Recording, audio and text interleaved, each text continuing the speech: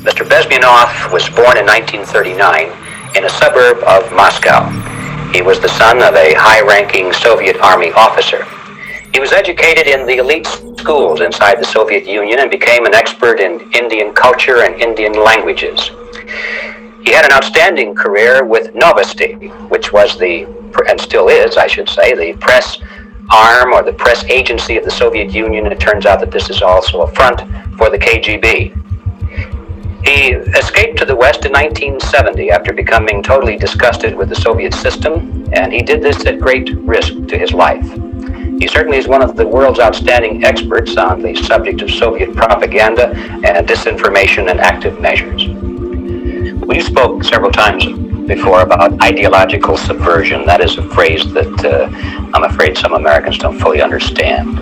When the Soviets use the phrase ideological subversion, what do they mean by it? Ideological subversion is the slow process which we call either ideological subversion or active measures, активные мероприятия in the language of the KGB, or psychological warfare. What it basically means is to change the perception of reality of every American to such an extent that despite of the abundance of information, no one is able to come to sensible conclusions in the interests of defending themselves, their families, their community, and their country. It's a great brainwashing process which goes very slow, and it's divided in four basic stages. The first one being demoralization. It takes from 15 to 20 years to demoralize a nation. Why that many years? Because this is the minimum number of years which requires to educate one generation of students in the country of your enemy, exposed to the ideology of the enemy. In other words, Marxism-Leninism ideology is being pumped into the soft heads of at least 3 generations of American students without being challenged or counterbalanced by the basic values of Americanism, American patriotism. The demoralization process in the United States is basically completed already. For the last 25 years, actually it's overfulfilled, because demoralization now reaches such areas where previously not even Comrade Andropov and all his experts would even dream of such a tremendous success. Most of it is done by Americans to Americans, thanks to lack of moral standards. As I mentioned before, exposure to true information does not matter anymore. A person who was demoralized is unable to assess true information. The facts tell nothing to him. Even if I shower him with information, with authentic proof, with documents, with pictures, even if I take him by force to the Soviet Union and show him concentration camp, he will refuse to believe it until he is going to receive a kick in his fat bottom.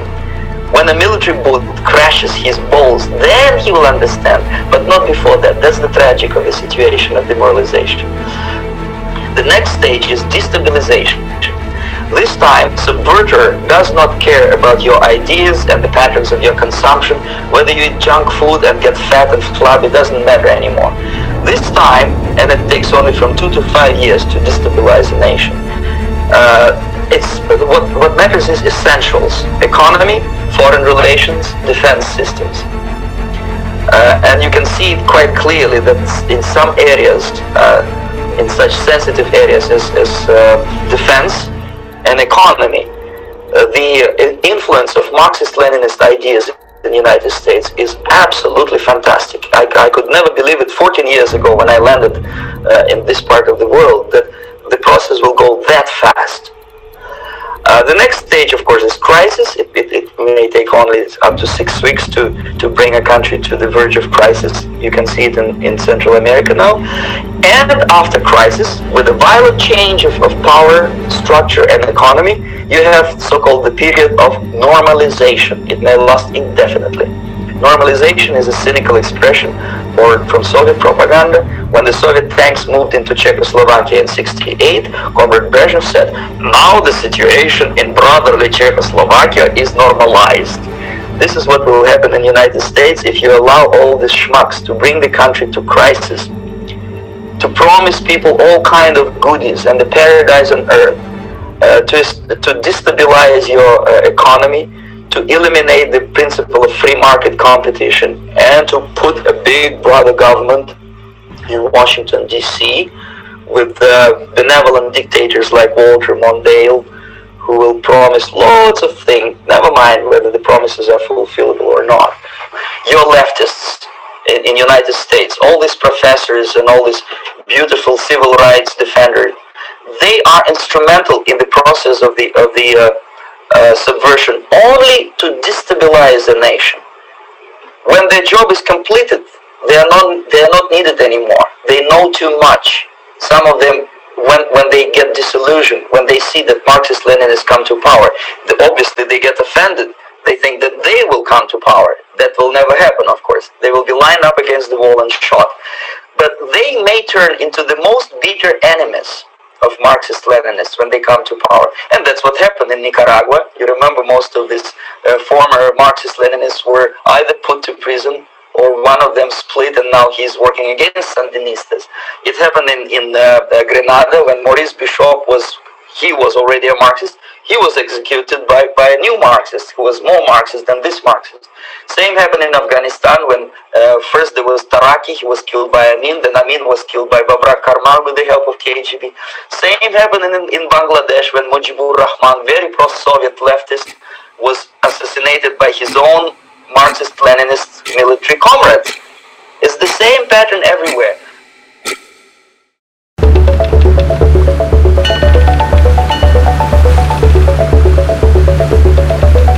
The points that he mentioned when it came to demoralization, the spread of misinformation. I mean, this is real and it's happening. So I wanted to play that as a lead off to today's discussion, because there's a number of topics that I wanted to talk about, but the most important, and I'm going to pull it up since it's a little bit long. I wrote it out beforehand. So because we live in a secular society, we as Muslims, we agree to follow the rule of the land. But the rule of the land, especially as you move more left, affords you personal liberties.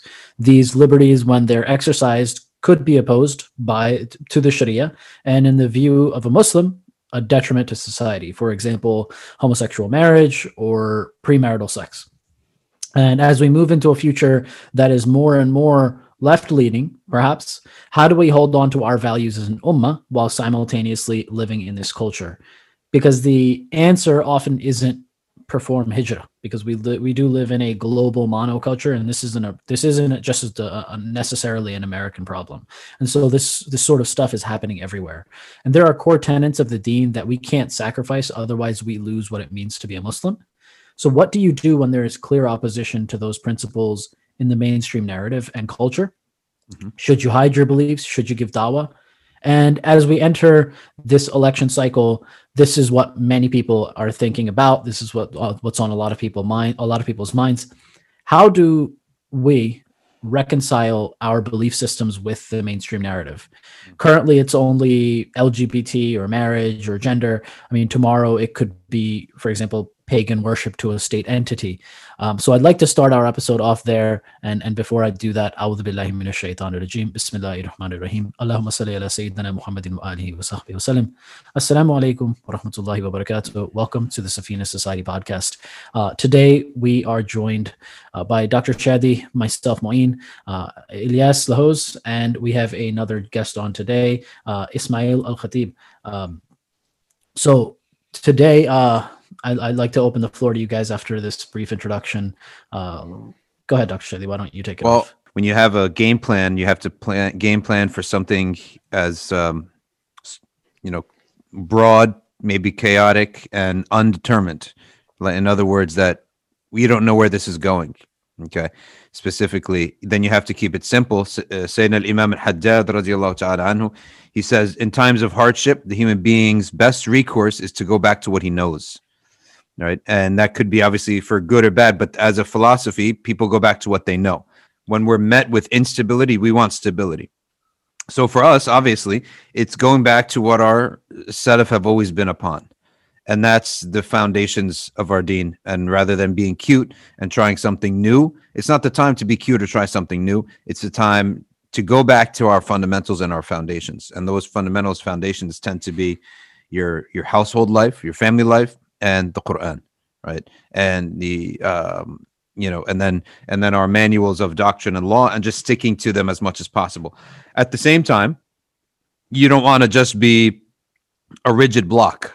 You have to learn how to benefit from the trial that you're about to face, right? However, which that's a second order thinking. The first response, though, has to be that a regular Muslim, when he sees, which you talk about demoralization, destabilization, crisis. I feel like that we're you can probably argue that we're facing that. It's to go back to reestablish the foundations before ever thinking of let's analyze this beast and benefit from it.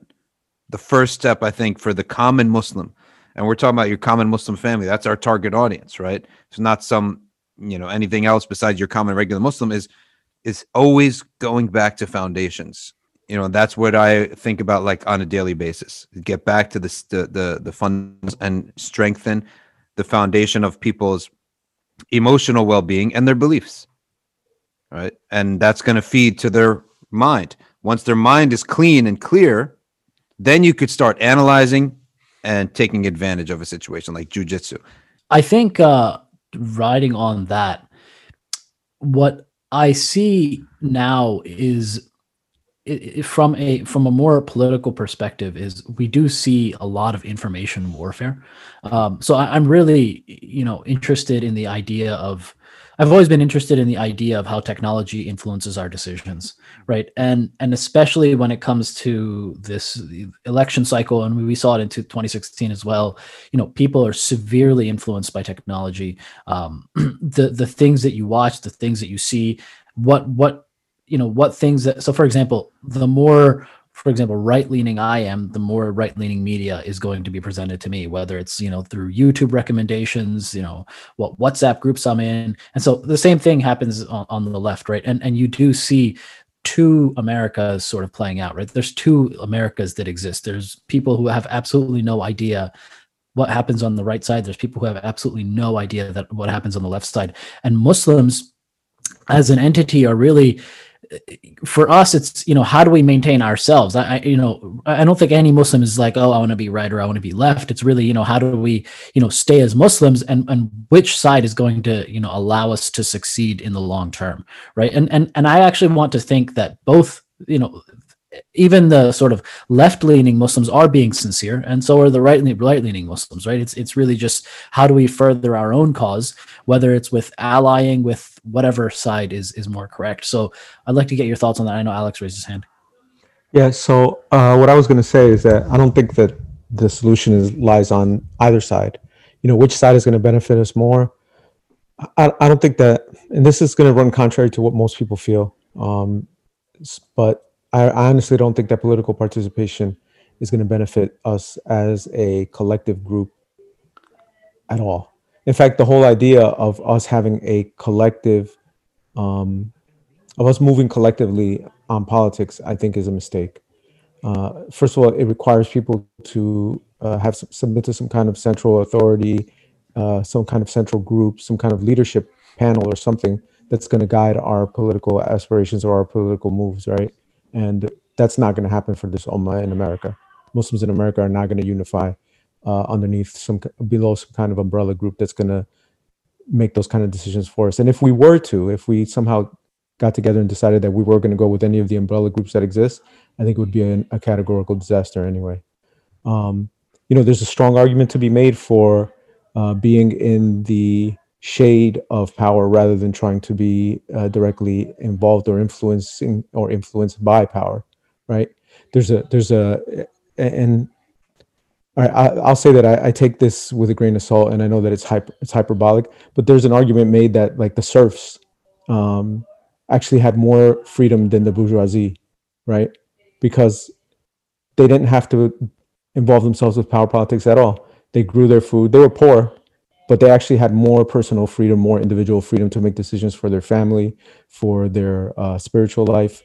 for their communities, their small communities, then the people who were actually involved in the centers of power, the people who had more wealth, actually ended up having less autonomy and less actual freedom.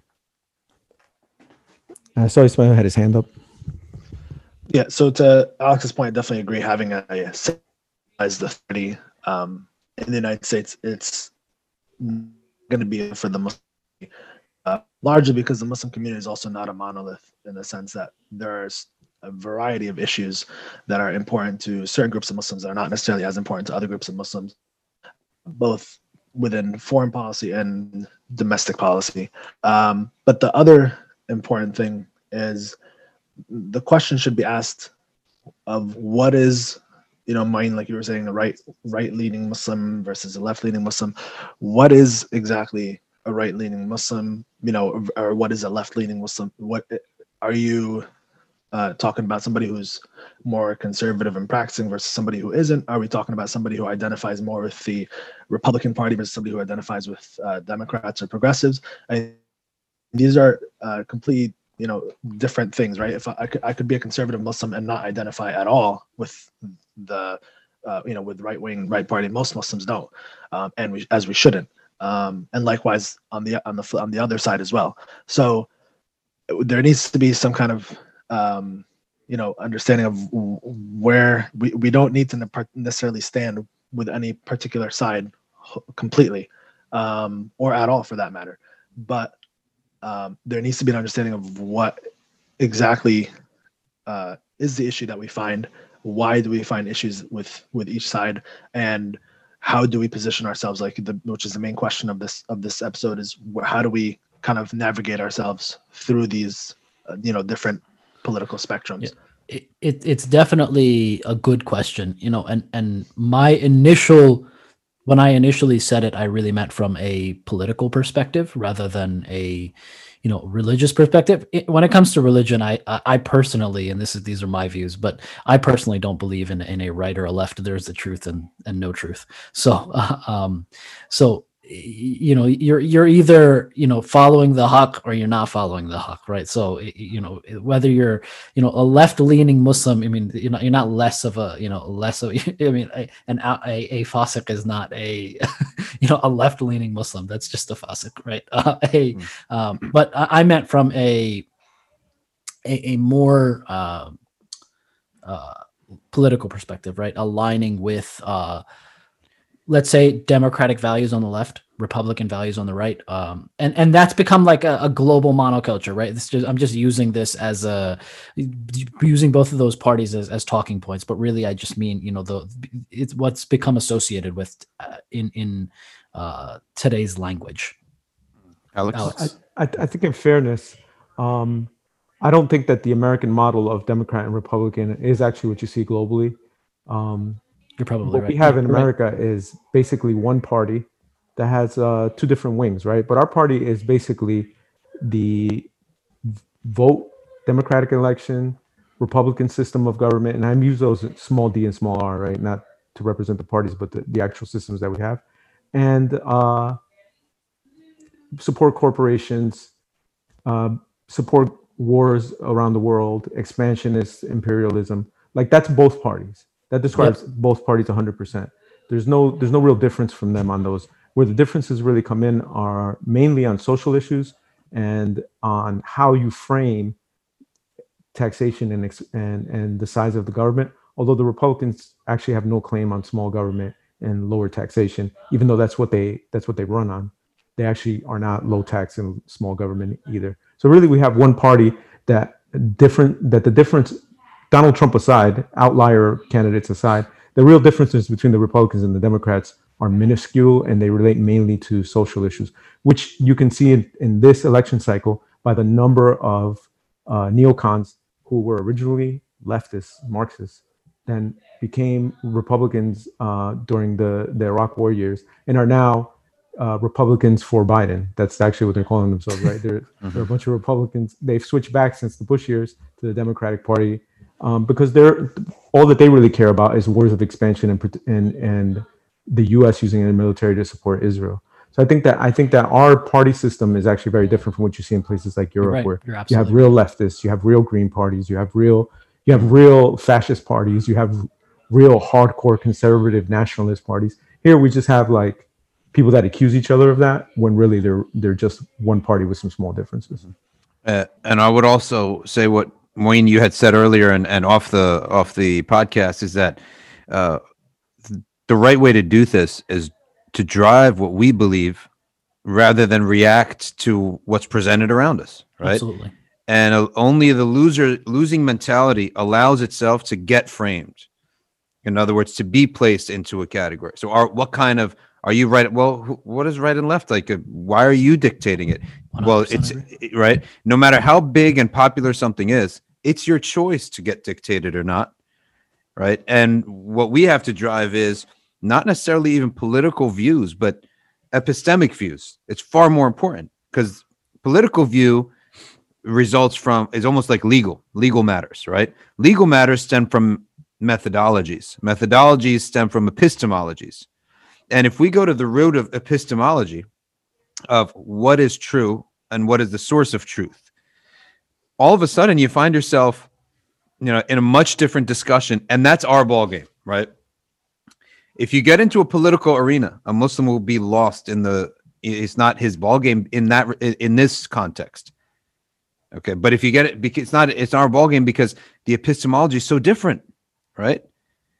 And you're going to come up with an idea that's so impractical, you get laughed out of the room. Like someone would say, the Muslim Party or an Islamic platform, you would just get laughed out of the room because it's so impractical. But if we transition this and take like a high ground maneuver, let's go back to the root of how decisions are made and what is true and what is false. That's totally our ball game, right? I mean, our scholars have looked at that from hundreds of years, and we have that down set. And anytime that we've had students like passing through NBIC or Safina Society and they go through that, and that's the type of discussion that we have, they end up coming to the right conclusions in terms of political matters because the epistemology is set right. The track is set right. And therefore you become, through your Islamic framework, becomes what drives with the tracks, as opposed to being driven and having to choose, am I right or am I left, et cetera, et cetera. Moin? The problem is, though, you don't really get to conversations like epistemology when you're talking to, common lay people. And I consider myself a common lay person, right? When I'm talking to my friends or family, you're not going to get into the roots of epistemology. Let's say even a non-Muslim coworker, right? All it really, unfortunately, the situation has now become that you discuss one issue, and it could be like any fringe issue nowadays, right? Automatically you become associated to a certain type of group, and that group is either right leaning or left leaning, and it's just like, oh, you believe in God, it's like, oh, you're voting for Trump. Yeah. Right? Or some silly thing. This is just an example. This is a silly thing, but it doesn't really get down to things like epistemology. Now we've entered like the world of just just outright, just everything is about like, just outrage, right? You're outraged at this or you're outraged at that. And so everything is very emotionally charged too, right? You're not just, when you start talking about like homosexuality, for example, right? If you have any negative views against homosexuality, you're almost automatically deemed as this, right-wing bigot. And the reverse also happens from a liberal position, right? If you talk to, you talk about abortion and you say that, hey, I'm pro-choice and I believe that the government shouldn't be involved in people's decisions, immediately it's like, oh, you're this type of supporter, and we're going to group you into this entire group. And that's how folks like myself, just lay people, that's how the discussions are happening. It's very emotionally charged. Epistemology, people don't even know what that is, right? Like that means that this demoralization is completely successful that the KGB guy talked about, where truth and facts don't sway your opinion at all. Discussion doesn't occur, and you're either one switch or the other. It's like you're on team red or team blue, right? But I do think, though, if you engage youth like the way we do through learning circles, they do think, right? And they do contemplate and they do break out of these. They might be in the minority. Ismail, you had something to say? Yeah, and to that point of there being a lack of nuance in discussions, this is very true in many circles. However, I think this is also very much a problem within our Muslim community in the way we also view, these ideas, right? You mentioned homosexuality, you mentioned abortion, and there's this understanding within the Muslim community, for example, that people are just having abortions left and right. They're having sex and then having abortion and then going back the next day and doing it again and having, and for example, that and this is not really the case at all. And for example, there was also a mention in the last episode of late term abortions, which is again not really a thing that occurs on a mass scale. More than 98%, 99% of abortions are happening within the first trimester. Much of those within the first 2 trimesters, the vast majority of those in the first trimester. Again, what does that mean from an Islamic perspective? That's a different conversation. But again, framing the conversation within a certain context, being honest about the way we frame these conversations so that we don't lose our integrity in these debates, right? We know that, like I said, when it comes to abortions, we know that Islam, with obviously with caveats, allows abortions up until 4 months, which is where the vast majority of abortions, even here in the U.S., happens. There's a lot of things that need to be put in a proper context before we start making claims about babies being ripped out at 8 and 9 months, which is not really what's happening. Same thing with framing the left as a group that the crux of their debate is homosexuality and abortion. If you look to the progressive left, we're not talking about the Democratic Party establishment boards, but if you look to the progressive left, people who supported candidates like Bernie Sanders, even more left than that, the main argument that they have are economic issues, not social issues. Of course, social issues are a big thing for them, but the main thing, the center of their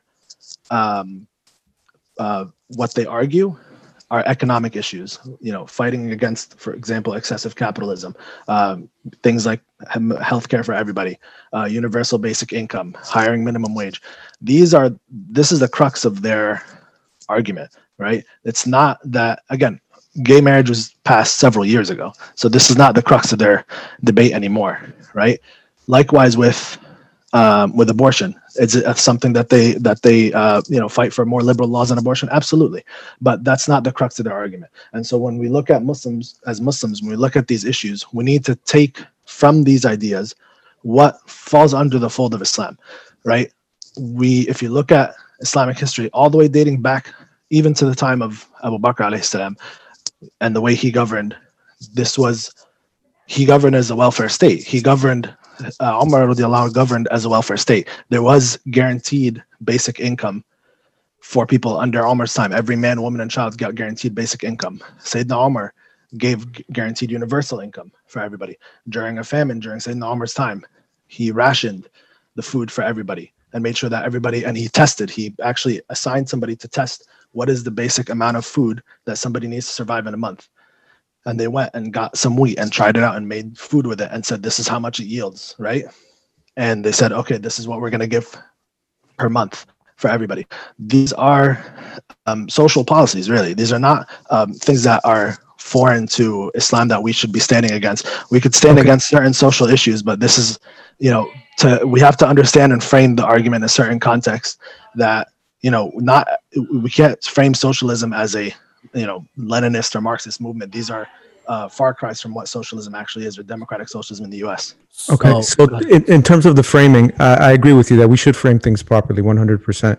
And straw manning of the other side is never useful. In fact, the best way to make a solid argument is to make the best argument for your opponent possible, and then address that.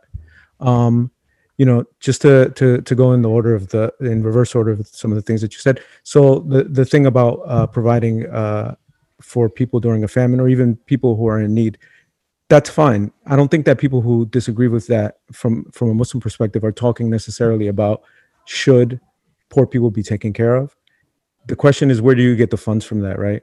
So it's one thing to say you have zakat, which is ordained by Allah in the Quran. Nobody has a problem with it, and if done correctly, it should be able to provide for the needs of the state, a small state, and it should be able to provide for the needs of the poor in society. But when you're talking about doing it by means of, well, you're very wealthy, so we're just going to take whatever you have, or we're going to take a lot of what you have, or if when you have people who are middle class and saying we're going to tax you at a double-digit percentage of your income before you even get to touch the money. Doesn't matter that you might have needs, that you might have extended family that you need to take care of, that our levels of taxation are going to put you in a bad. So I think the issue that, if we're framing it correctly, the issue that people object to is not helping the poor. It's where does those funds come from? Are they being taken from people? And I'll use a real world example. And I know anecdotal examples aren't always good, but this is a real world example. I know someone from an immigrant family, came to America, worked hard in high school, got good grades, worked hard in college, went on to an Ivy League graduate program, went on to a medical program after that, had to pay a lot of money because his family wasn't wealthy. So he paid a lot of money either through loans or through making the payments, worked really hard to build up his business. He's a surgeon, he's an independent business. He makes a lot of money. What a lot of people would say, way more than a person deserves. Who deserves, whatever it is, $400,000, $500,000 a year? But he does deserve it. He earned it. He worked hard. He didn't take from anyone else. He did it on his own, right? With Allah's decree. Should that man be having to pay above 40% of his income to help out other people? If he does it voluntarily, fantastic. But should he be paying it? And by the way, the thing is, when the government takes it, whether it's Bernie Sanders or any of the politicians we have now, it's not going to go to the poor people directly. It's going to pass through a huge bureaucracy. And a lot of that money is going to end up in the bureaucracy and being wasted. And if we're talking about the United States, a lot of that money is going to end up bombing people in other countries. That's where a lot of the money is going to end up. So the issue, since we're framing it, is the issue is, how are you taxing people? Where are you getting the money? The idea of providing for the poor, 100%, Muslims should want to do that. But the issue is it halal to take someone else's wealth against their will above the amount that Allah has prescribed and above the amount that that person feels personally able to give? In terms of the abortion issue, yes, you're right. So 1% of abortions, or less even, are late-term abortions. You know how many abortions happen because of rape or incest? Less than 0.5%. So both sides are taking the most extreme examples and saying, this is what's at stake. Women who are raped and women who are victims of incest and children who are victims of incest won't be able to have abortions. That's an even smaller percentage than the amount of women who have late-term abortions. So I think we have to frame these things properly. Also, I just need to say that you said that Islam allows, with some caveats, up to 4 months. That's the Hanafi position, I believe, but it's not across the board Islamically. Some scholars say once there's implantation, it's a life. Some go to 40 days, and some go as far as 120. Ismaeel? Yeah, and so to the last point, I should have clarified. Yes, this is the Hanafi position, but the point stands being that it is something that exists within the Ahl Sunnah wal Jama'ah. So the point that I was trying to make there is that this is not outside of what's considered Islamic or legal within Islamic jurisprudence. To the point of taxation, again, many of these programs can easily be funded through taxation. The U.S. Military budget alone has a significantly larger budget than any of the other programs in the U.S. government. Obviously, it's a reach to think that you would be able to convince politicians to siphon any of that money over to any of the other programs. When I'm speaking from a theoretical standpoint, obviously, because obviously we know that it's a huge uphill challenge to get taxes to be distributed correctly in the U.S. government. But that being said, the people that are calling for higher taxation are not particularly calling it on those who make $400,000 a year or $500,000 a year. This is on the highest levels of society. We're talking about a wealth tax, which is for every $1 million that you make over $10 million, right? There should be a high tax on it. Things like that. If you see the amount of wealth that's within the top 1%, among people who have more than $10 million. And you see the amount of wealth. I mean, the top 0.1%, as you might have heard Bernie Sanders, say 1,000 times, they have significantly more wealth than the bottom 50% of America. Now you're talking about who deserves to have that much wealth, not them, right? Because this is done at the exploitation of laborers, of the exploitation of people who don't get enough benefits. They don't get paid enough. They don't get any kind of proper compensation for their work, right? Somebody like Jeff Bezos, somebody like any of these major CEOs, at the point that they are in their lives now, they are not impactful enough within their company, within their organization, to still be making that kind of money. If Jeff Bezos were to die, if we've seen with Steve Jobs, he died, the company didn't collapse. The company still makes the same amount of money, maybe even more, because now they're thinking about is they're not thinking about vision anymore. They're thinking about profits, right? Because it's not their company. Now they're making the same or more amount of money. Another thing to put in perspective, you're talking about taxing people higher than what was ordained by Allah subhanahu wa ta'ala. The issue here is you have a 35% corporate tax, and the majority of Fortune 500 companies did not pay even remotely close to that amount. It's 100 of them, 100 companies paid zero tax. So you, myself, everybody here paid more tax than some of these Fortune 500 companies that are making billions of dollars a year. So this is the issue that's being highlighted here. We're not asking, and again, to align with this is not to go against Islam or Islamic teachings. If anything, we should be, like you said, Islam is a religion where we should have rahmah and compassion, and it's a communal religion, right? It's not a religion about just yourself. It's a communal religion where society at large is the most important thing. So when you look and you live in a capitalist society, and we're being taught here, speaking of brainwashing society, we're being taught here that every penny you get is your earned money and nobody should lay their hands on it, and that this is not the teachings of Islam, right? We should be more than open to share our wealth with other people, right? And we're not sharing it with people who are lazy. We're not sharing it with people this is not the case. These are people who are actually in need. And but so we're sharing it with government, though. Yeah. Like, you're not asking us to get charity. That's saying that the government should take it before I even get it in my pocket, right? Not even that I get to have it, look at it, and say, here's what I'm paying because this is what I owe the government. You're saying the government should step in between me and the money that I've earned. Case, though. You're getting taxed on it after you're getting taxed on it after you've earned it. You're not. This is not going. I don't get payroll. Payroll is not. Yes, but this you're saying this is going straight to government. Payroll is not sending your check straight to the Department of Treasury. You're getting your money and then it gets taxed. So. Is there a legitimate issue? Is there a legitimate issue on how the government is going to use that money? Absolutely. But this is what comes with political action. It's not just that there's a legitimate issue between how they're going to use it. Like, to couch, again, this is a framing issue. To frame it as in rich people should be supporting people who are less fortunate. 100%, right? Yes. To say that government is the intermediary that's going to handle that is, I think, beyond naive. I think it's closing one's eyes and saying, I don't want to do it directly. Let the government do it. And by the way, even people who are doing really well, like you look at people in Hollywood because they get more exposure, but there's a lot of people that are doctors and that are lawyers and that are professors that they make a good living. They feel the same way. They go, I'm taking my money and I'm spending it and I'm living the lifestyle that I'm living, and I have boats and houses and vacation homes, but I still want the government to tax these really rich guys. Right, because capitalism is bad, and you see it. Like, you literally see people saying this, and this is religion aside. I think it's shedding responsibility, right? It's shifting responsibility to another party, and it's also kind of intellectually lazy when people who say that. I'm not talking about the argument that you're making, but this is the argument that a lot of the more well-off supporters of these arguments make. As far as religiously permissible, it doesn't matter if somebody is Mansa Musa, right? There still shouldn't be a state that comes in and says, you just simply have too much. And we don't feel that the way, this is your provision that Allah has provided.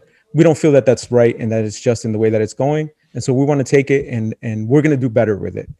which This as is anybody that's yeah. ever lived in any country in this world knows, you cannot trust government entities to do the right thing, especially with people's money.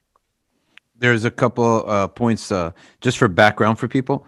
It is true that Sayyidina Umar cared nothing more than about what he called the stomachs of the poor, and he would always use that phrase. Someone said, "Why don't you redo the Haramain?"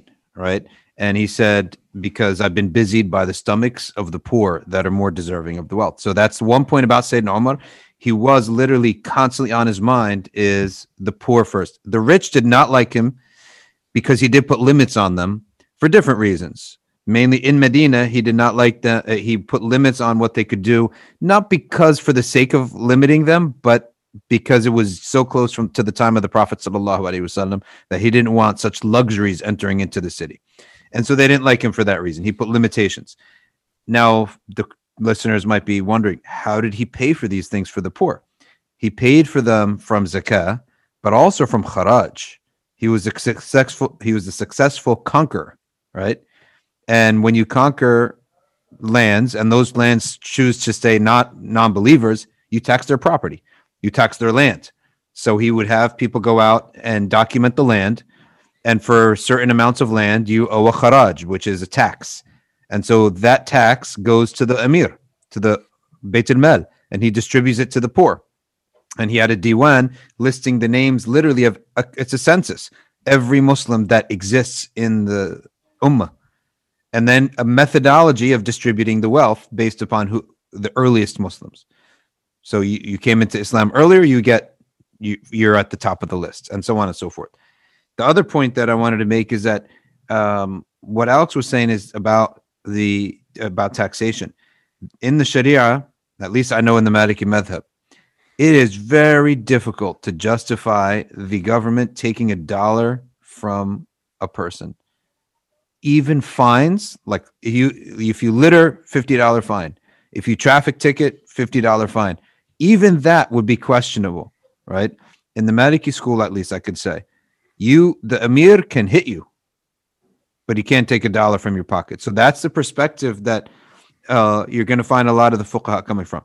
The one perspective that the Hanafis may have is that the Hanafi jurist in the time of the Ottoman Empire, and we got to look at this, and maybe we need to invite Dr. Recep Şentürk, because he's the one I was having a discussion with him, and he said the Ottomans, Khalifas, they bundled the jizya. They stopped using the word jizya because they bundled it into the taxes, right? And they did have taxes when they realized the road has to be taken care of, et cetera, et cetera, et cetera. So I don't know much of what the details, but we need to probably invite him on and see what did he mean and what was the justification on fiqh-wise of taxation, because they realized let's just have taxation from the people. So there we have to look at it. Like knowing from the Maliki perspective, having talked to scholars, it is forbidden to take $1 from a person unless it's a dire need, such as an invasion. Now, last point I want to make is, well, how do you take care of the society? They said a couple things. One thing that's permissible is a luxury tax, such as yachts. Does a human being need a yacht to live? No. Is it even a nice thing to have? No. It's beyond a nice thing to have, right? So you could put a big tax on a luxury tax, or on a thing like a yacht or a private jet. Like, you're that wealthy that you can buy this item. All right, you choose to buy this item knowing that you're going to also help 10 poor families for a year if you buy this item. And those who I talked to agreed that was actually permissible. And that may be a practical method to do things. And the British government's whole welfare system, NHS, not welfare, the medical, NHS, is based upon, I think they call it VAT, right? It's a luxury tax, essentially, 17% on certain items. And so that's one way. A second way is citizens' awqaf, citizen endowments, where the citizens choose to take care of, let's say, disease, hospitals, right? And the citizens put this stuff up. The third way is religious teaching, right? Religious teaching. And that's a huge thing, where if you had a guy like Jeff Bezos, and he actually believed in akhirah, how much of his millions would he use to help people? And billions. Mansa Musa, who Alex referred to earlier, many people don't know is some say he was the richest human being ever to live. He was a king of Mali or Sierra Leone or something, right? Where was it? Was it Mali? I think it was Mali. And he came to Egypt with an army surrounding his gold, and he just distributed gold to the poor. He's on his way to Hajj in such a way that it actually made the rich of Egypt middle class, because now there's so much gold in the market, right? And that's why Mansa Musa, he becomes known as this super wealthy but pious king. Okay, and so we can't have this idea of discussing what we believe without realizing that Iman itself is a game changer in these things. And when we put forth our solutions, it's very hard to put forth an Islamic solution to things, assuming people don't have Iman, and say, all right, how are we going to do it without Iman? Because if you think about it, that's what we're trying to do. Do we support this taxation? Do we support that? It's almost as if we want to try to achieve the same result, but bypassing the importance of Iman. And I say we can't. Iman is so important, because Iman will tell a person, it'll create a culture amongst the rich too. Like the rich amongst themselves, they have a culture, right? They know each other. They're friends with each other. They go on each other's yachts and private jets, and they compare and they compete, But what if the culture of some the pious rich would be like, how many organizations do you have? How many millions of people are eating, from your company because of your company's endowments, right? As opposed to, how many sports teams do you own? Do you own a football team? Do you own a soccer team in England, right? What does your private jet look like? That's the culture of the rich. So those are my points where it's important to keep these things in mind. Moin? So earlier I was going to stop the exchange between Ismaeel and Alex there for a minute, but I realized that, their exchange is literally exactly the point that I was trying to make earlier, right? That this is a spiritual minefield for the common person, because just listening to both of them, they're valid, good arguments from both sides, right? And unfortunately, it's not a reality where you could just, as a normal Muslim, just ignore all of these issues and, just continue on with your daily life. Maybe some segments of the population can do that, but most of us can't, right? And so you get entangled in these sort of things. And when you have something like an election coming up, you have coronavirus, the economy is kind of falling apart. These issues come to mind, and it's like, okay, where do I stand on these things? And so, for example, let's say me as a common person, I have to think, okay, where am I going to send my kids to school, right? If I vote for X, Y, and Z candidate, what is going to be the nature of the public school or the local schools? Are my private schools going to get funding? So all these things matter, right? It's not like you could just say, these things don't matter to the common person. All of these little things absolutely matter. And it's like, how do we, from a Muslim perspective, simultaneously have grounding in our principles and in our faith, while also, disagreeing on certain issues? Like, for example, I don't think it's necessarily like a Muslim thing to be this, socialist, progressive. But I also don't think it's a Muslim thing necessarily to be, a total free market capitalist, which, by the way, does not exist. So I think we have to realize that you can agree to disagree on certain issues while still maintaining your faith. I think what Dr. Shadley said is best. We as Muslims think about these issues with the assumption that we all have Iman, right? When you try to bring like non-Muslims into these issues, take the abortion thing. That's the very important thing. When you take Muslims, when you're talking to Muslims about, pro-choice or pro-life, it's not really, we're all pro-life, right? It's like we all believe in the sanctity of life, but it's like, okay, now we have to discuss, certain madhahib, because we can actually disagree even in our schools of thought, that the Hanafis say that, up to 100, 120 days, it's maybe makruh, but it's not haram, right? So even if you don't agree with it, you could say, I place my, faith in the madhab, and I'll I'll rely on the opinions of the scholars who know better than me. So we have this idea of iman that other people don't have, right? And I think that that's one thing that should absolutely hold us together. Can I just say one more thing? And I know that I agree that topics like abortion and gay marriage are not the central issues that Of are course, dividing of people course. politically. Although we as Muslims focus on them because sometimes we might feel that they're of moment and consequence for our children or our future children. But just on the abortion thing, the madhab opinions are also presuming that this is not just happening from zina, right? Of course. Yeah. And that it's not happening from a perspective where people go, well, there's human beings, and then there's pre-birth human beings that are not really human. They're just a clump of cells, and we call it a fetus. And it's and the language has dehumanized unborn children to that point, right? This is like Peter Singer's argument, who's pro-abortion. Peter Singer's argument is that the whole framing of there's a fetus and it's not a human being until it's born is actually an unrational point of view. People use it because it helps their argument, but it's not actually correct. It's not the correct way to view it. But this is how it's assumed, right? So Right. the madhab, when they issued their opinions, when the scholars looked at this, they were thinking about people who were married, people who had taqwa, people who understood the seriousness of these things, and then if there is a reason, then here's what happens, right? And we can't just copy paste those rulings to a society in which marriage is actually looked down upon in many instances. It's definitely not the primary means of sexual interaction between the sexes. And when people are having abortions, they're already outside of that framework of marriage. So their rationale, their reasoning, and their motivation may also be affected by the fact that they're not even in a stable relationship with their partner. Yeah. Or sometimes also, by the way, the men who would have some muru'ah sometimes, and they would care about their children and would, maybe have a stronger opinion.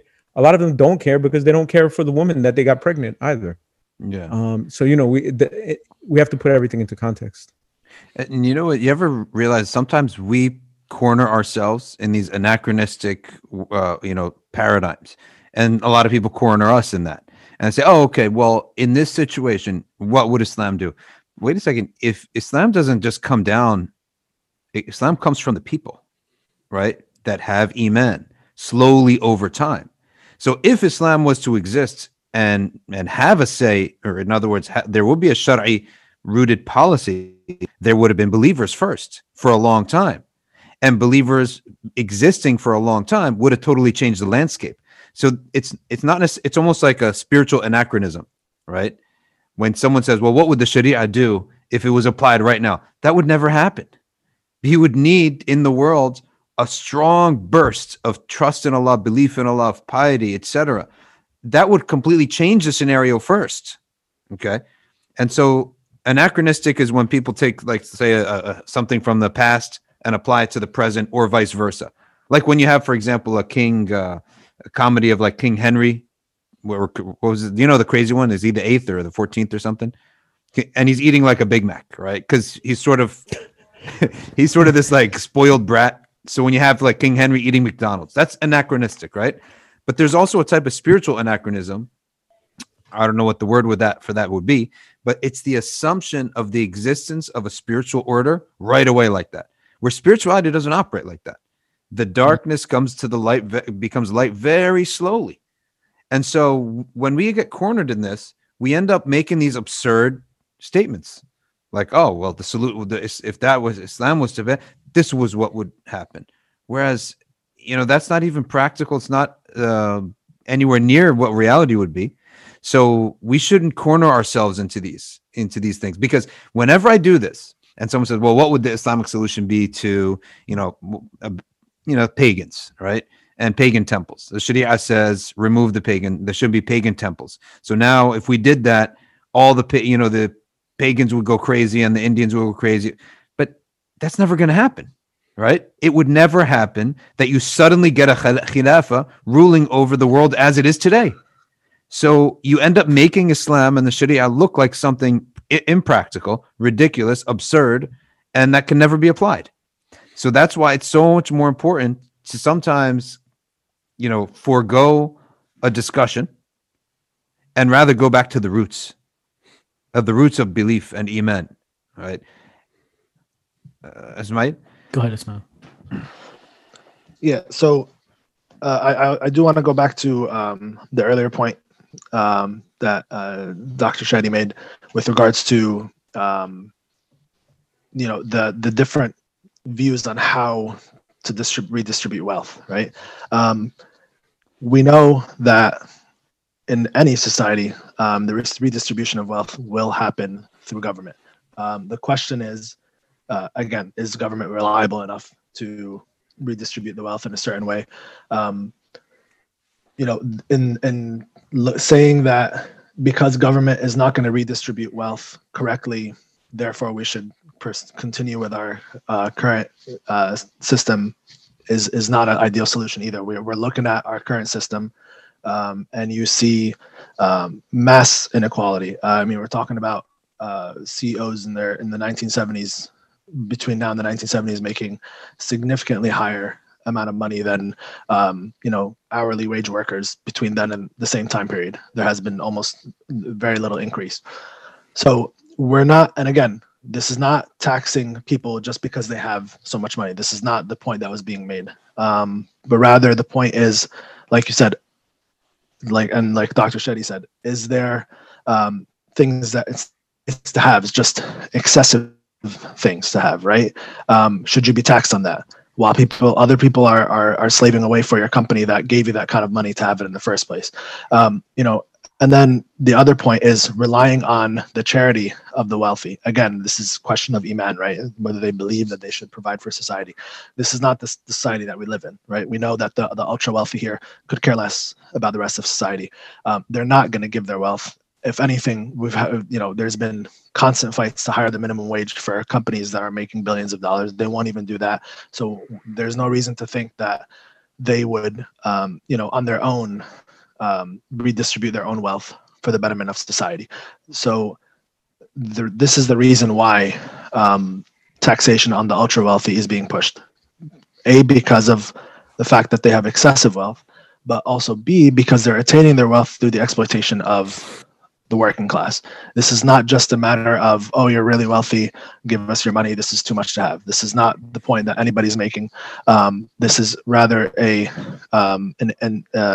ailment of a capitalist society that favors larger profits over the well-being of society. Adam Smith is famously one of the fathers of capitalism. He's considered a liberal, and he famously said, if you have to cut wages for workers as much as possible within the legal limitations to make more money, this is what should be done. And this is what we've implemented into today's society at every level, from small businesses all the way to larger corporations.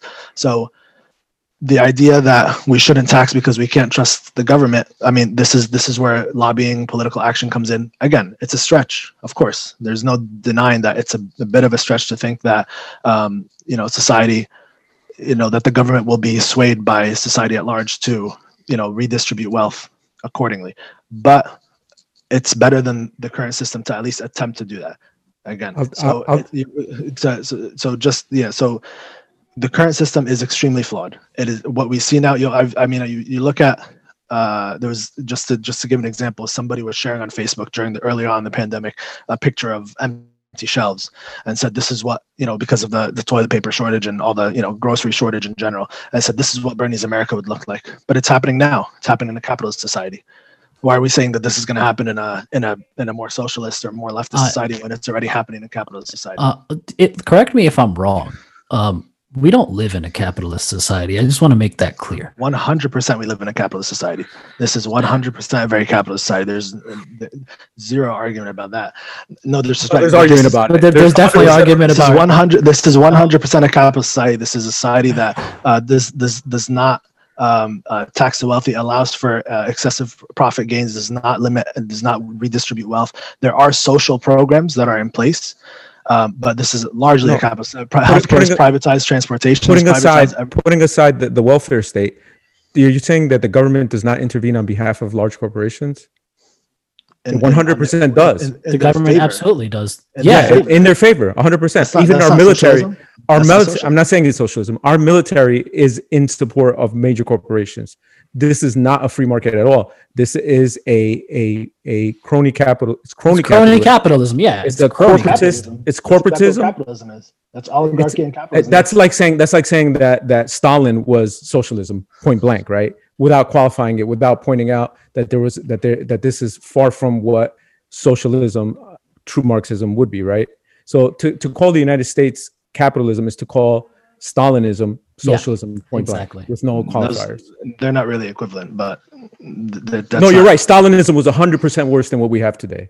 Stalinism was way worse than what we have today. But he's also not a socialist, and saying likewise. Okay, well, this is not a capitalist society. This is a society. How is it not? This is a society. This is an oligarchic society. Yep. This is an oligarchic society in which wealthy people have formed corporations, and those corporations have the government in service of these oligarchs, right? This is not capitalism. This is not a free market in any way whatsoever. It's so difficult for you to open up a small business as an individual and compete with the large corporations that have government support. You're going to be taxed to death. The regulatory support won't be in your favor. I mean, just look at the SEC, right? This is supposed to be a regulatory organization that is supposed to rein in the banks, right? And it's the opposite. They're hand in hand. I mean, you have people who leave Goldman Sachs and then go work for the SEC. Yep. And this is being appointed by Democrats too, by the way. But this is the result of capitalism, right? This is not. But capitalism is not government supporting corporations to the exclusion of other free market competitors. This is not competition. This is regulation in favor of. This is oligarchy, which is not free market. Right, but so where does the regulation come from? What motivates politicians to regulate the economy in favor of corporations? That they're being paid for by the oligarchs. How do you get to that point? You get to that point by being a handful of companies that have managed it. You get to that point by having government be too large, too powerful, too involved. But it starts with a competitive pool of companies, right? You start with a competitive pool of companies. Those that can get that do well for themselves eventually buy out other companies or make it more difficult for their companies. Which is fine as long as there's not a government that has enough power to stifle competition. But that only happens afterwards. That's my point. So in a capitalist society, you pave the way for that, and that's always going to happen in a capitalist society. You'll never have a capitalist society that and again the government limitations that if you have a small government, it won't happen. You can't have it if the government is small. The government only becomes big. By the way, the government intervenes because they're too big, right? And they're too big because people love to have government involved in every aspect of society. They get sold the idea of regulatory agencies as we're protecting the public. They're not protecting the public at all, right? They're protecting monopolies. They're protecting the oligarchs that support them, that put them into power. They're employees, basically. Like people tend to think of, even libertarians, right? So you find libertarians, they go, "Oh, the problem is big government; it's not corporations." They don't realize that the government is just employees of the major corporations. Right. So then, how do you tackle that issue? You should have much less government intervention. Which, by the way, if you have a smaller government and you defund the government, not defund police, defund all government. If you defund the government, you're also not going to have money to. You're not going to take tax dollars to funnel that, redistribute that wealth to McDonnell Douglas, to make fighter jets to get sold to UAE, who then goes, "Thanks for the contract. We're going to normalize relationships with Israel because we were able to get our fighter jets that we're going to use to bomb other Muslim countries." Right? This is all hand in hand, but it can only happen when people empower government. Like the government is supposed to be ours. It's not supposed to be Israel's. It's not supposed to be APAC's. It's not supposed to be General Dynamics. It's supposed to be our corporation. Right. But our representatives, and they're not. And so I think the first thing we have to do is try to reduce government. To say government is a failure, let's apply more government as a solution, is I think what we mostly disagree with, people from my mindset, is where we're really coming from. It's not leftist ideas or right-wing ideas necessarily. It's the idea that the solution to the most evil entity that has ever existed, big government, is to make the government even bigger. Because if we get the right people in there, then they'll do well. I don't think there are the right people. I don't think there is people qualified to have that much power over other human beings. This is if they were good, pious Muslims. They shouldn't have that much power. We're talking about people who don't even believe in God. I'm in agreement here, and again, this goes into a whole other conversation of how government was even designed to not necessarily look out for those who are in need. It's designed to, favor the wealthy and so on and so on.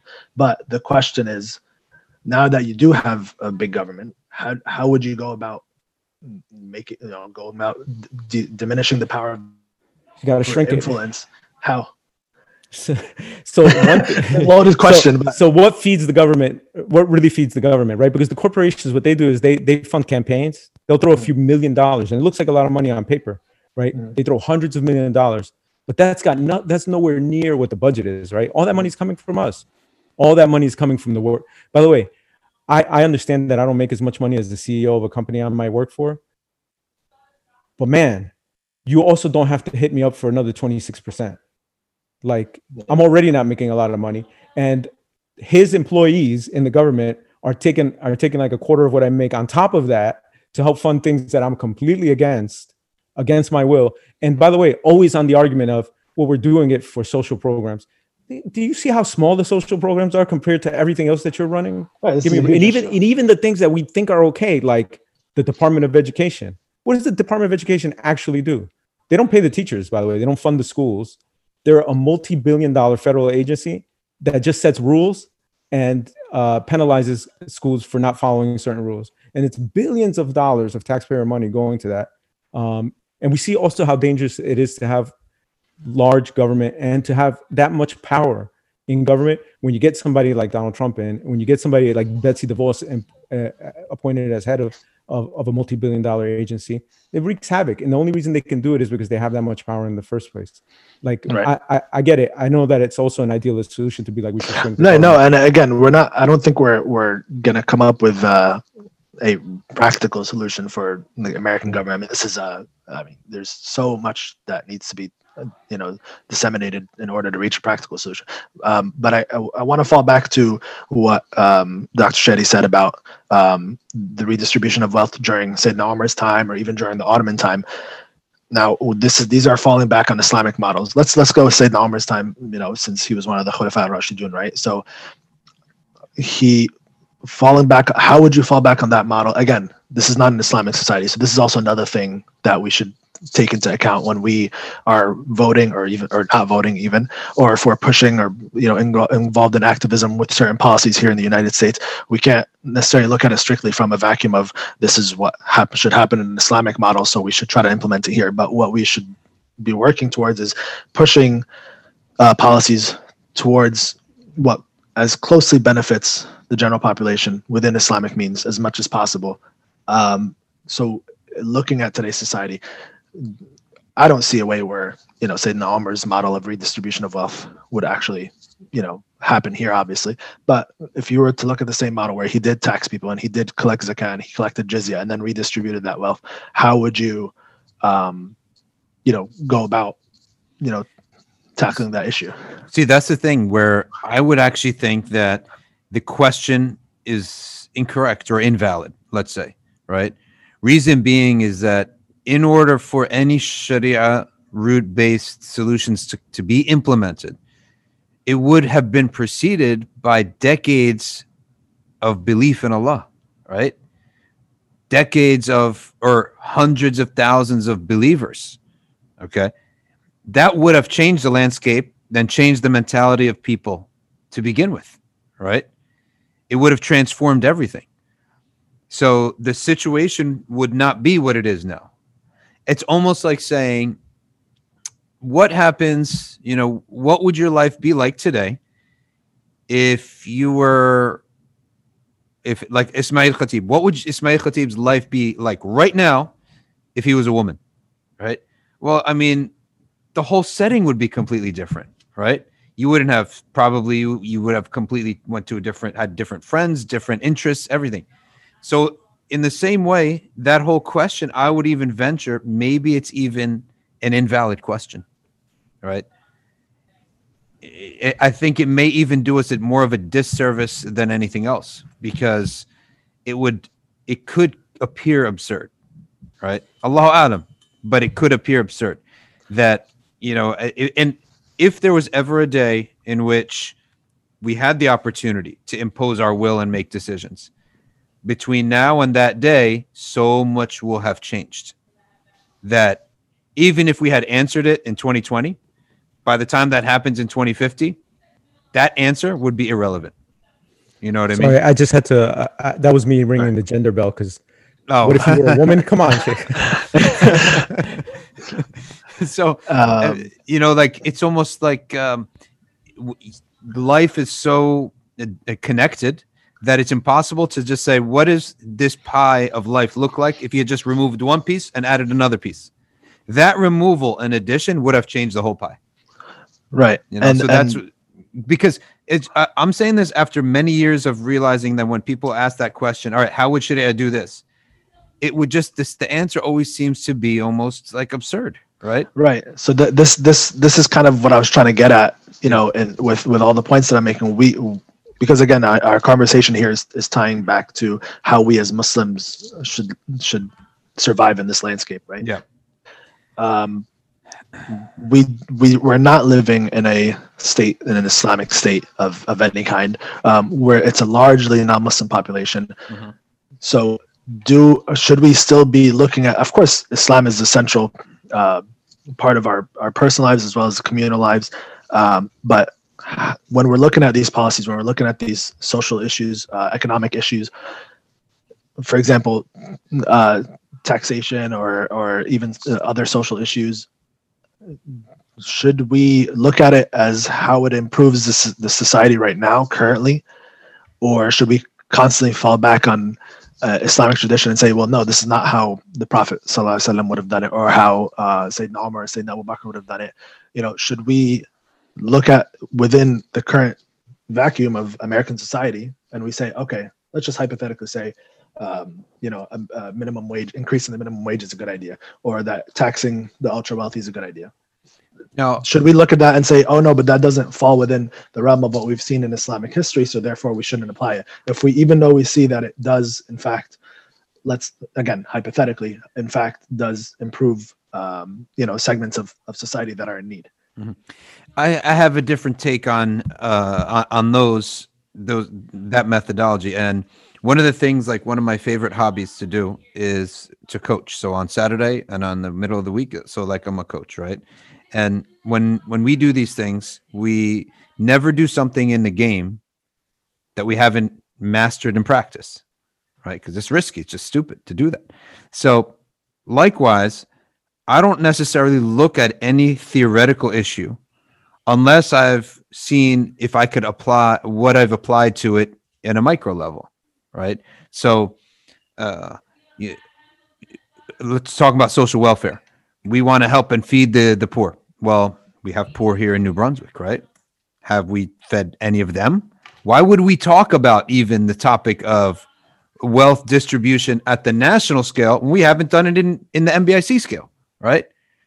So that is not satisfying to many, people and academics, because they want an answer. But I would say to those academics, and it's not like what you're saying, but some academics, I would say to them, or not just academics, people who think this is just gymnastics, intellectual gymnastics, because the real question is, if I'm ever going to even think about doing it on the scale of the country, let's see if I have done it on the scale of a town, right? And that's how I look at things. It's like I'm not even going to entertain the concept of an Islamic state when I don't even know if I have an Islamic household, right? Think about this. How many of us say we have an Islamic household, right? Okay, you have an Islamic household. Do you have an Islamic mosque? There's masajid. Is everyone up practicing Sharia in your mosque, let alone having a state? So are we going to feed everyone and wealth distribution in America? I haven't even done it in New Brunswick, right? I don't know if that's it. I know for sure it's not satisfying to some people, but to me, it's very satisfying because there's no point in a discussion that can't be acted upon. And there's no point in action in a big level if you haven't done it in the small level, right? You know what I mean? So that's why it always ends up being tied back to action, and it's action being either relief work or advocacy. I don't do much with advocacy, but I do a lot, with relief work. And we have our little program, and a bunch of guys trying to get something going together in New Brunswick. That is wealth distribution if you think about it. Hey guys, put container of your leftovers, bring it on Friday, and we distribute it to the poor. That's actual wealth distribution, which to me is more impactful than the discussion on wealth distribution, right? So, you can give me your takes on that, but that's how I always look at it from what's actually happening on the ground is far more satisfying to me than the theory of what could happen and what we should support and not support.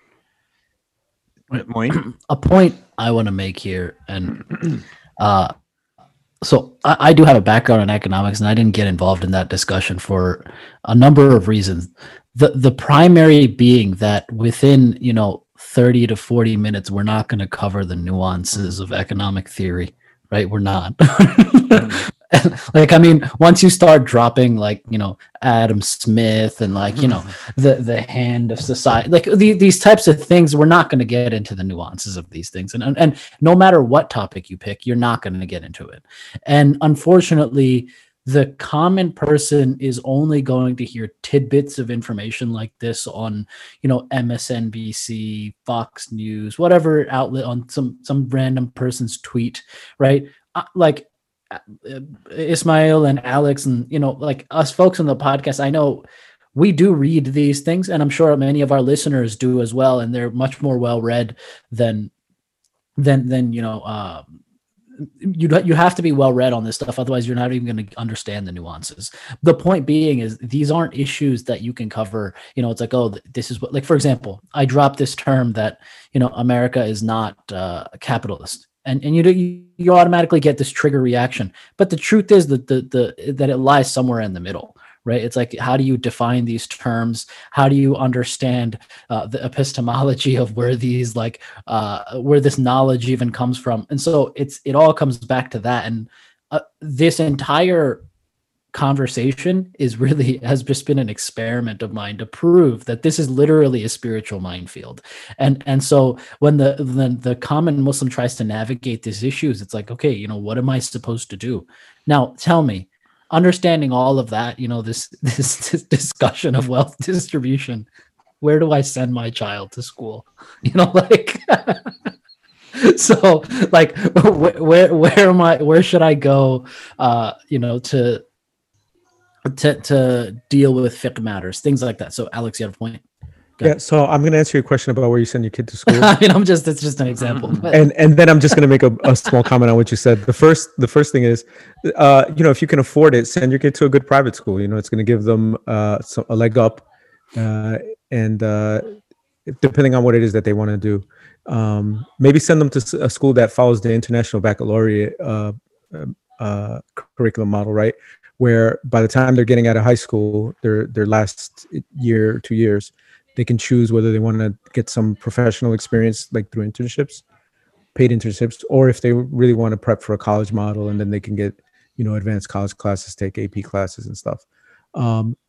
That's what you should be looking at, or homeschooling, if possible.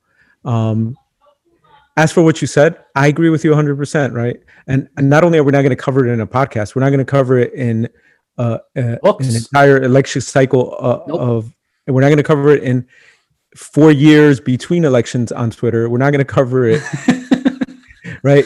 So my only comment on it is, whatever your position is, whatever your strongly held position is, keep getting more informed. Read as much as possible. Read stuff that's different from what you think is 100% gospel truth in terms of politics and economics. And I say that as somebody who grew up in a union household, with parents who were strongly supportive of the Cuban Revolution, who for most of my life, I considered myself a very hardcore leftist, as in I was looking at Democratic candidates and going, these guys are just Republicans with a D behind their name, right? Like they're nowhere near leftist enough for me. But you have to be willing to keep exploring and learning. And that applies to people who agree with me. Maybe the more they learn, the more enlightened they get, and they might completely disagree with me.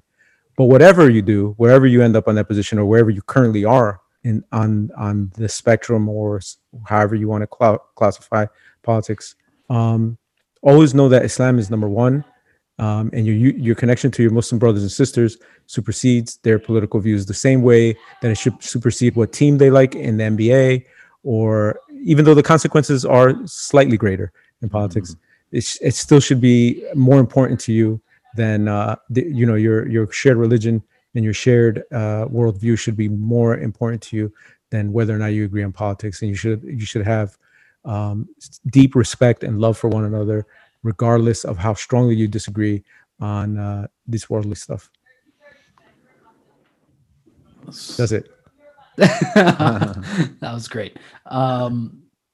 Any final points? I think we might be able to wrap up here.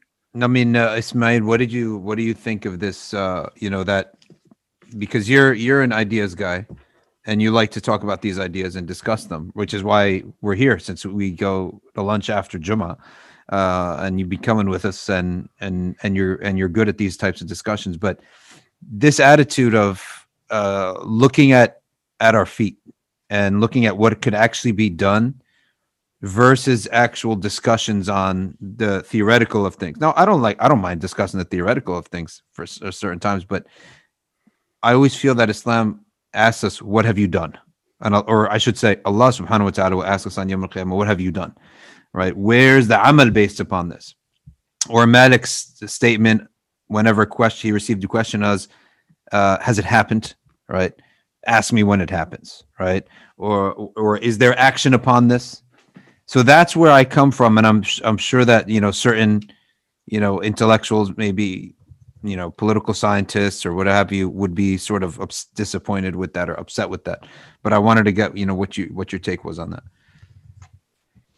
Are you asking from politically or no? Just like personally, as like or a response. Well, how would someone take what I'm saying, and how would they respond to it? Yeah, I mean, from a lot of what's being advocated politically, I'm going to go with specifically what we've discussed here. These are things that have been, again, you're talking about doing things on a micro level, and doing things within society. Many of these ideas have been, tried and tested on micro levels. Whether you're on the right or on the left, people didn't just come up and say, this is an idea I have, let's apply it nationally. Even if you look at Obamacare, for example, he took that idea from, or at least inspired his thought from Mitt Romney, who applied it in Massachusetts on a state level. And that's where he kind of got his idea from that. So definitely, again, I follow a number of organizations. One example that I want to give is there's an organization called the Democratic Socialists of America, one of the largest socialist organizations in the United States. They push for thousands of provisions in their municipalities, in their states. And so if you were to go through their platform and see the kinds of things that they've pushed for, the working with unions, working with companies for minimum wage. The DSA was one of the big organizations that pushed Amazon to increase in their minimum wage, things like that. You'll see that they've done many, many things on a micro level. And that's why they always tell you also it's significantly more important to vote in municipal and state elections over the presidential election. And there is some truth to that, because a lot of these issues that society faces, facing it can be changed at a municipal level. So that's, in terms of you're talking about the amal, this is where I think that comes into play, doing things on a micro level. But you were saying, for example, MBSE has poor people to feed, right? And so if you gather, food as the masjid and go and distribute it, you're a nonprofit organization. You only have so much bandwidth to do that. You can't necessarily feed people for all 3 meals every single day for the rest of their lives. So the onus should not be on you to do it. If you do it, that's all extra good deeds, alhamdulillah. And if there should be, for example, instead of pushing on a national level, we should push at a local level, push with the city of house the homeless, for example, house people who are poor and provide them with a basic income, or try to find them have an employment program, which many states and towns do have employment programs. So these are kind of on a micro level the kinds of action that there should be, and a lot of organizations are already involved in. But we shouldn't put the weight on nonprofit organizations and NGOs to fix society for us. This is something that should be done at at a more organized level, with whether it's through government or through lobbying for significant change at a municipal level or at a state level as well, and then applying that on a mass scale to it's the national level or so on. So a lot of these policies that are being pushed now were tried and tested on a local level in many states and cities. California is a good example where a lot of this stuff was successfully done, but they're also significantly more liberal state, so there's much easier for these things to get done. But we should be careful also that if we're not so much in agreement with the left, that we shouldn't find ourselves falling and repeating the narrative of the right either. They're not particularly people who are fond of us as Muslims or as people of color and so on. So I think that's where a lot of Muslims might find themselves falling sometimes, is to kind of fall into this scary slippery slope of parroting or kind of being somewhat in agreement with people who will come after us next once they're finished with the left, right? They're not particularly fans of us just because we're also people of God. We're completely two different peoples of God, So can I ask you a quick question about this, just on that point? The left, I know that they're definitely more open-minded. There's less xenophobia. However, would you say that on the left, Muslims are really accepted as Muslims? No, or absolutely not. Okay, because I think that's why I'm trying to say we should be agreeing with good ideas, but we don't have to align ourselves with that particular group. Like I said before went live, I'm not by any means significantly leftist or liberal socially, right? I agree with a lot of the economic policies that the left proposes, but socially, there's a lot of things that that are in concrete disagreement with what I believe. Sure. So, and again, there's also a lot of racism on the left as well. That's kind of coded in a different way, and it's it's not as outright as what we see on the right, obviously. So there's both sides are very much guilty of this in different capacities. So by no means I'm not saying that that we should identify with the left, but we should also be wary that while we're criticizing one side, that we don't see ourselves falling into the other. So even if we're heavily criticizing the right, we shouldn't fall so much to the left, and vice versa.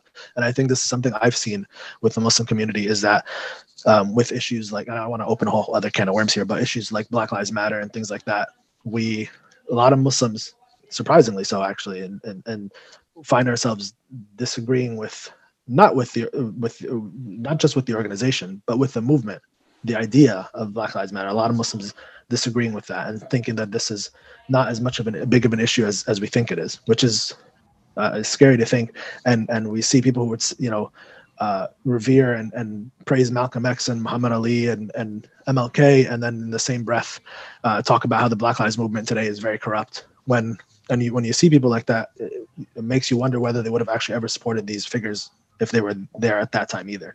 So we need to make sure that if we're critical of one thing, that we're not falling all the way to the other thing. We need to keep ourselves, in the middle. And again, it's rooted and grounded in Islam, obviously, first and foremost. But we can take good ideas from this is the history of Islam, is also about taking good ideas from other civilizations, from our architecture to our education to our sciences to everything, right? To the food we eat, to the languages that we speak.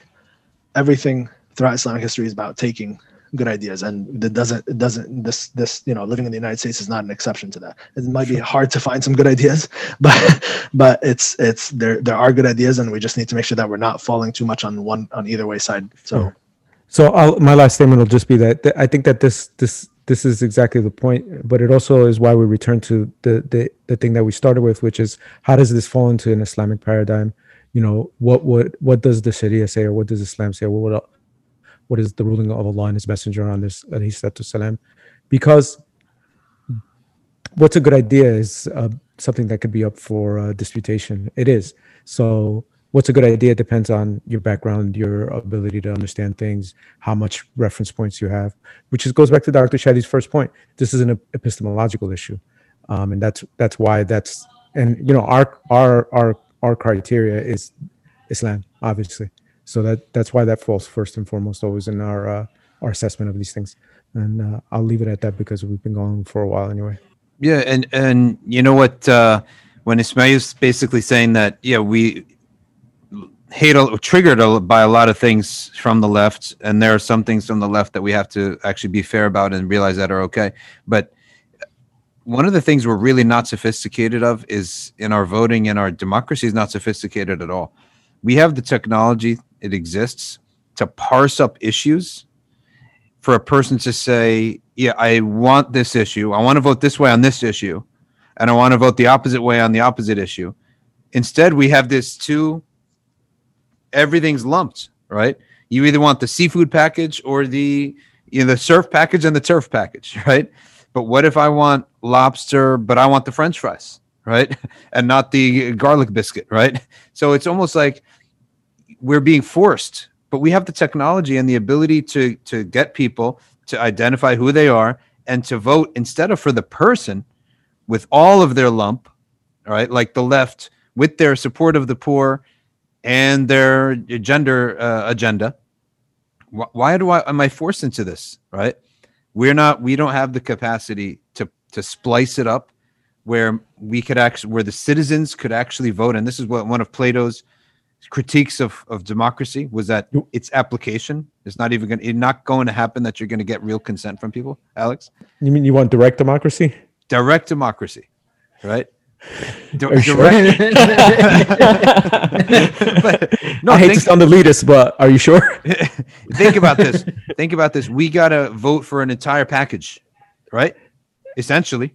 Sheikh, but for you to get your vote and for me to get my vote and for Ismaeel to get his vote, it means that everybody gets their vote on every single issue.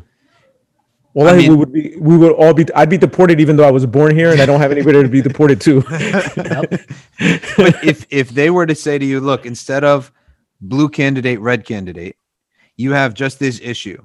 Oh, if you have multi-party system where you have parties that actually are more nuanced, right? And then once they get elected, they're going to have to form coalition governments so that there's people who will push, like you'll have a Green Party that actually has enough seats in a parliamentary system where they can actually have some influence. Mm-hmm. And then you have, a Labour Party. And then you also have like a Likud type racist nationalist party, but they get a seat or two, right? That might be a more tenable situation than what we have now, which is basically winner takes all. Yeah. Which is a little crazy. As crazy as this sounds, what if this is totally crazy now? But what if government were administrators of the people's vote, and then an issue would be put forth for a referendum, and then the country votes, right? Or the state votes. And so you have that on a state level. You have that on a state, and when you get your ballot, they give you provisions. Each state has different provisions, but to do it on a national level, that's all other conversation. But you do have that to some degree. Yeah, so that's what I'm talking about. Like a referendum, like on this one issue of abortion is different issue from gun control, is a different issue from, police defunding of the police or decreasing their funding, different issue from, whatever climate, different issue from gender, different issue from bathrooms. Everything's a different issue, and take a referendum on every issue rather than lumping us all and having to either be Trump or AOC. Which I think AOC is more on fire than Harris or Biden, right? And probably has a bigger following, a real following. Biden has an institutional following, right? So, and anyway, but I don't want to support either one of them, right? Because they're going to also have in their package something I don't like. So this is talfiq, right? Like we say in fiqh, you're going to be Hanafi or Shafi. Don't play games. But in this one, I want to play games. I don't want one red or blue. Mine will be red and then blue and then red and blue, and it'll be magenta at the end of the day, right? But or maybe green too. So doesn't sound like a better idea than voting for a person is constant referendums on issues driven by technology. I mean, but right? does it matter? Not showing up to a poll, not mailing in a ballot on technology, the same way that I can go into my bank, and Wells Fargo has a technology to make sure that only me is in the bank, right? In my online banking. We can't do that for voting. I mean, that's a whole nother issue about hacking and everything, but in a sci-fi, Netflix original, isn't that a better future than this dumb way of voting for human beings? It's constantly voting on issues. I think most Americans would agree with that the two-party system does not work for most of them. So, I mean, I'm completely with you there that there's not really much about either party that I would, hold, that I would never take the entire. Even that wouldn't work. There's only one thing that works. Let me tell you. Yeah, let me tell you. A benevolent dictator. Yeah, that's correct. That's correct. That's correct. I'm 100% for non-participatory political activity and shrinking the government until we have a benevolent dictator who's on the Quran and Sunnah, hand it over, and you hope that Allah keeps him righteous, and if not, that He strikes him dead and replaces him with somebody better. That's or at least a small council elected by the ulama. Look. The same people that are binging Netflix should not be, voting on issues, including myself. Because they're going to vote for a machine. They're going to vote for machines to rule us. Moeen, check this out. Restaurant business has completely changed. I know we have to go because it's been a long time, but this is really interesting. After COVID, of course, we know that restaurants got hit bad, right?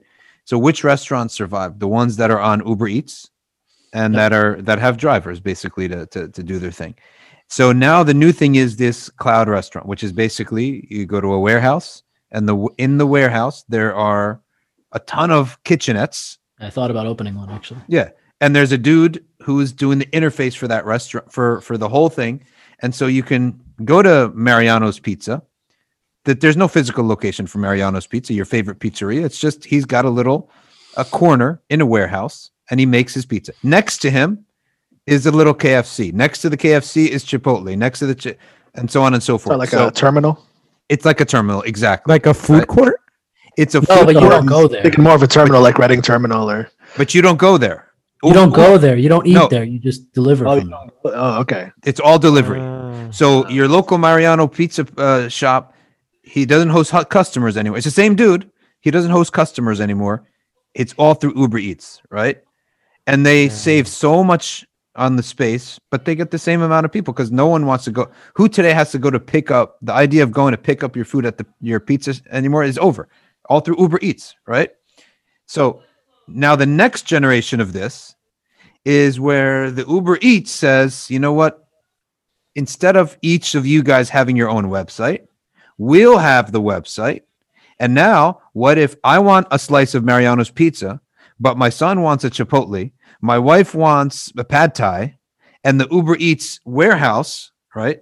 It's one website, and I can pick a la carte. Because before this, the question in the house is, all right, where are we going to get food? Because I'm only going to one place. I'm not going to two places, right? I'm going to go to Chipotle, or I'm going to go to Mariano's Pizza, or I'm going to go to Galore, Chicken Galore, right? I'm going to go to Hamdi's. One place. And everyone has to settle for that place. But now I can go to the website and say, oh, I want a slice of pizza. I want Hamdi's cheeseburger. I want a Chipotle, and all of it's going to come. We need the politics version of that. I want to be, let's say, pro-gun, right? Pro-gun, anti-racism, right? I want Mexicans to come in and live a good life. I want, I want criminals executed. Right, I'm flexible on the border. Why should they not live a good life? Let them come and live a good life. We need them, right? I want people executed who commit crimes. So my agenda is my own unique Al-Masri agenda, right? Yeah. I see where you're coming from, Sheikh. Yeah. I was going to jump in and say that this Uber Eats model that you were promoting, I was going to play the role of DSA voter and say, that gig economy is terrible for the drivers. Like they're working so hard and making like no money. I'm not especially if now you're sending them to like 3 different places for one family. Yeah. Well, now he's going to one warehouse. All of the joints are in the same warehouse now, right? Still terrible for him. It's terrible for him. But I'm not for this model. Why? Secondly, I'm sorry. Secondly, Restaurant or politics? Restaurant. I don't care about the politics. I like the restaurant idea. Well, It's good for the consumer. It's bad for the producer. Yeah, that's true. okay, Alex, what do you in think terms of this? in terms of politics? Yeah, I mean that's fine. I think that seems like an okay idea. Yeah. Except, I would just disagree with you on the execution. Although Islamically, capital punishment is legitimate, right? It's the And I think application of it. I think incarceration is totally illegitimate. Totally. You should never incarcerate people. Yes. Totally. At worst, Yeah. some corporal punishment and send them back to the community. Don't rob communities of fathers, brothers, husbands, sons. 100%. Like it's 100%. it's incredibly wrong. That said, I don't want this government administering executions of Yes, I anyone. was gonna say. Because Yeah, that's fine. This is the wrong That's government just an to do it. example. That's just Yeah, an yeah. example. You're And assuming then this is in the assumption that there's a just, a good justice Yeah. system that'll So this actually re- get the right yeah. people. But this is not. This the case returns here. to my core argument, which is, by the way, which is why I am for 100% open borders. I don't think that this government should be administering an imaginary line across a territory Yeah. that used to have different imaginary lines. Exactly. I agree Exactly. as well. But then I'm also for Murabitun if you have an Islamic state standing at the towers and making sure that our borders are protected as Muslims, right? So politics can shift depending on the situation on the ground. And if you go ahead, finish what you say. No, that's it. And if you want to get something on board, you need let's say 1/3 of the populace, 100 million people, right, to sign off on it, that they want it. Everything online. Okay. They want it. And then it becomes a national referendum. And you have everyone's got, a week to vote if they want it to happen or not. When you watch, when you look at the future, everything is sophisticated in the future. Everything is driven by online. Everything is a la carte. Everything is specific. Okay. And directed to the individual, except our politics. We have to go for these stupid lumps of red team, blue team, and no one's happy. Literally, nobody's happy. Okay. So why don't we? This is the real revolutionizing of our politics, right? If 100 million people come up with a referendum, that's 1/3 of the population. We all have to vote, right? Or abstain. Yeah. I think, Sheikh, if you did that, given the current political climate and political education, you will end up with the weirdest thing you've ever imagined, which is like a narco Marxism. Yeah. Right. So like people will be like, I want drugs legalized, prostitution legalized, 100%. no gun control, no government intervention, no wars, no foreign intervention, no borders, and also high taxation and social programs across the board. You know what we'll end up with? If true democracy ends up in a bad system, then what you end up with is that the masses truly have become a source of tyranny and pain, and the people by themselves will choose a dictator. So eventually it comes down to a benevolent dictator. They will, well, benevolent or not. Socrates has said it. Socrates said it. Socrates said it. He said, the more you give human beings choice, the more eventually the masses will become corrupt. They will be the source of the problem. People will choose the opposite. They will want, let me just relax my head instead of all this individual saying things. Let the one guy be good, bad, or ugly. At least I don't have to worry about it now because it's all in the hands of, it's out of our hands. And the tyranny of the masses, I believe that's where we're going. I believe we're going to the tyranny of the masses because if you look at academia, it's fascist. It's woke fascism. If you look at the media is following them, big business is following them, Hollywood's following them, all of that stuff it's woke fascism, right? You cannot say certain things. And once enough Americans start feeling the pain of the masses, this is oppression, then you're going to start seeing them support a dictator. And it's already happening. They are supporting Trump, right? And they're willing for him to be the dictator, right or wrong. They're willing. If you tell Trump supporters, you got two options on November 3rd. Trump loses, but democracy survives, or Trump wins and democracy is over, right? They will choose. They'll choose Trump over democracy. Of course, they will 100%. Yeah. Because they've seen. This is why I support the comedian Jeremy McClellan's tweet about Amy Coney Barrett. Yeah. He said that she should get appointed, and then the next opening, her husband should get appointed. He's also an attorney. Yeah. And then each opening that happens, they should appoint one of her 7 children. Yeah. The whole Supreme Court will be the Barrett family. Yeah. And they can nullify the Constitution and appoint a Catholic monarch. That's what So, all right, guys, I think we should wrap it up. Yeah. This was a great episode. Jazakallah khairan, Ismaeel, for joining us. I apologize for any ill No, not any a ill problem. from any of us. Good discussion. No, that wasn't. And yeah, you brought a lot of good things to the table. And my whole spiel at the end there about that true democracy, I'm just like, it's a brainstorm. Obviously, it's not the ideal of what we would say in the deen, but given the world that we have, if you want to have democracy, then that would be, to me, the right way to do it. It's definitely better than what we have. Yeah, for sure. Yeah. Next episode, we talk about tasawwuf.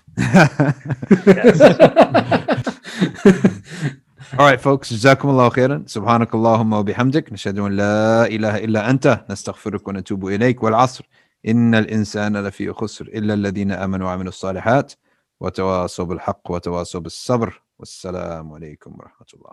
وعليكم السلام. من تذكر جيران بذي سلامي مزجت دمعا جرى من مقلة بدمي الحمد لله منشي الخلق من عدمي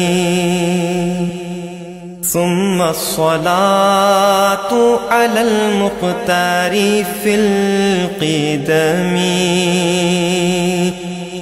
مولاي صل وسلم دائما أبدا على حبيبك خير الخلق كلهم مولاي صل وسلم دائما أبدا على حبيبك خير الخلق كلهم محمد سيد الكونين والثقلين محمد سيد الكونين والثقلين والفريقين من عرب ومن عجم وہ محمد فخر عالم بادشاہ انس و جاں سرور کونین سلطان عرب شاہ عجم وہ محمد فخر عالم بادشاہ انس و جاں سرور کونین سلطان عرب شاہ عجم ایک دن جبریل سے کہنے لگے شاہ امم تم نے دیکھا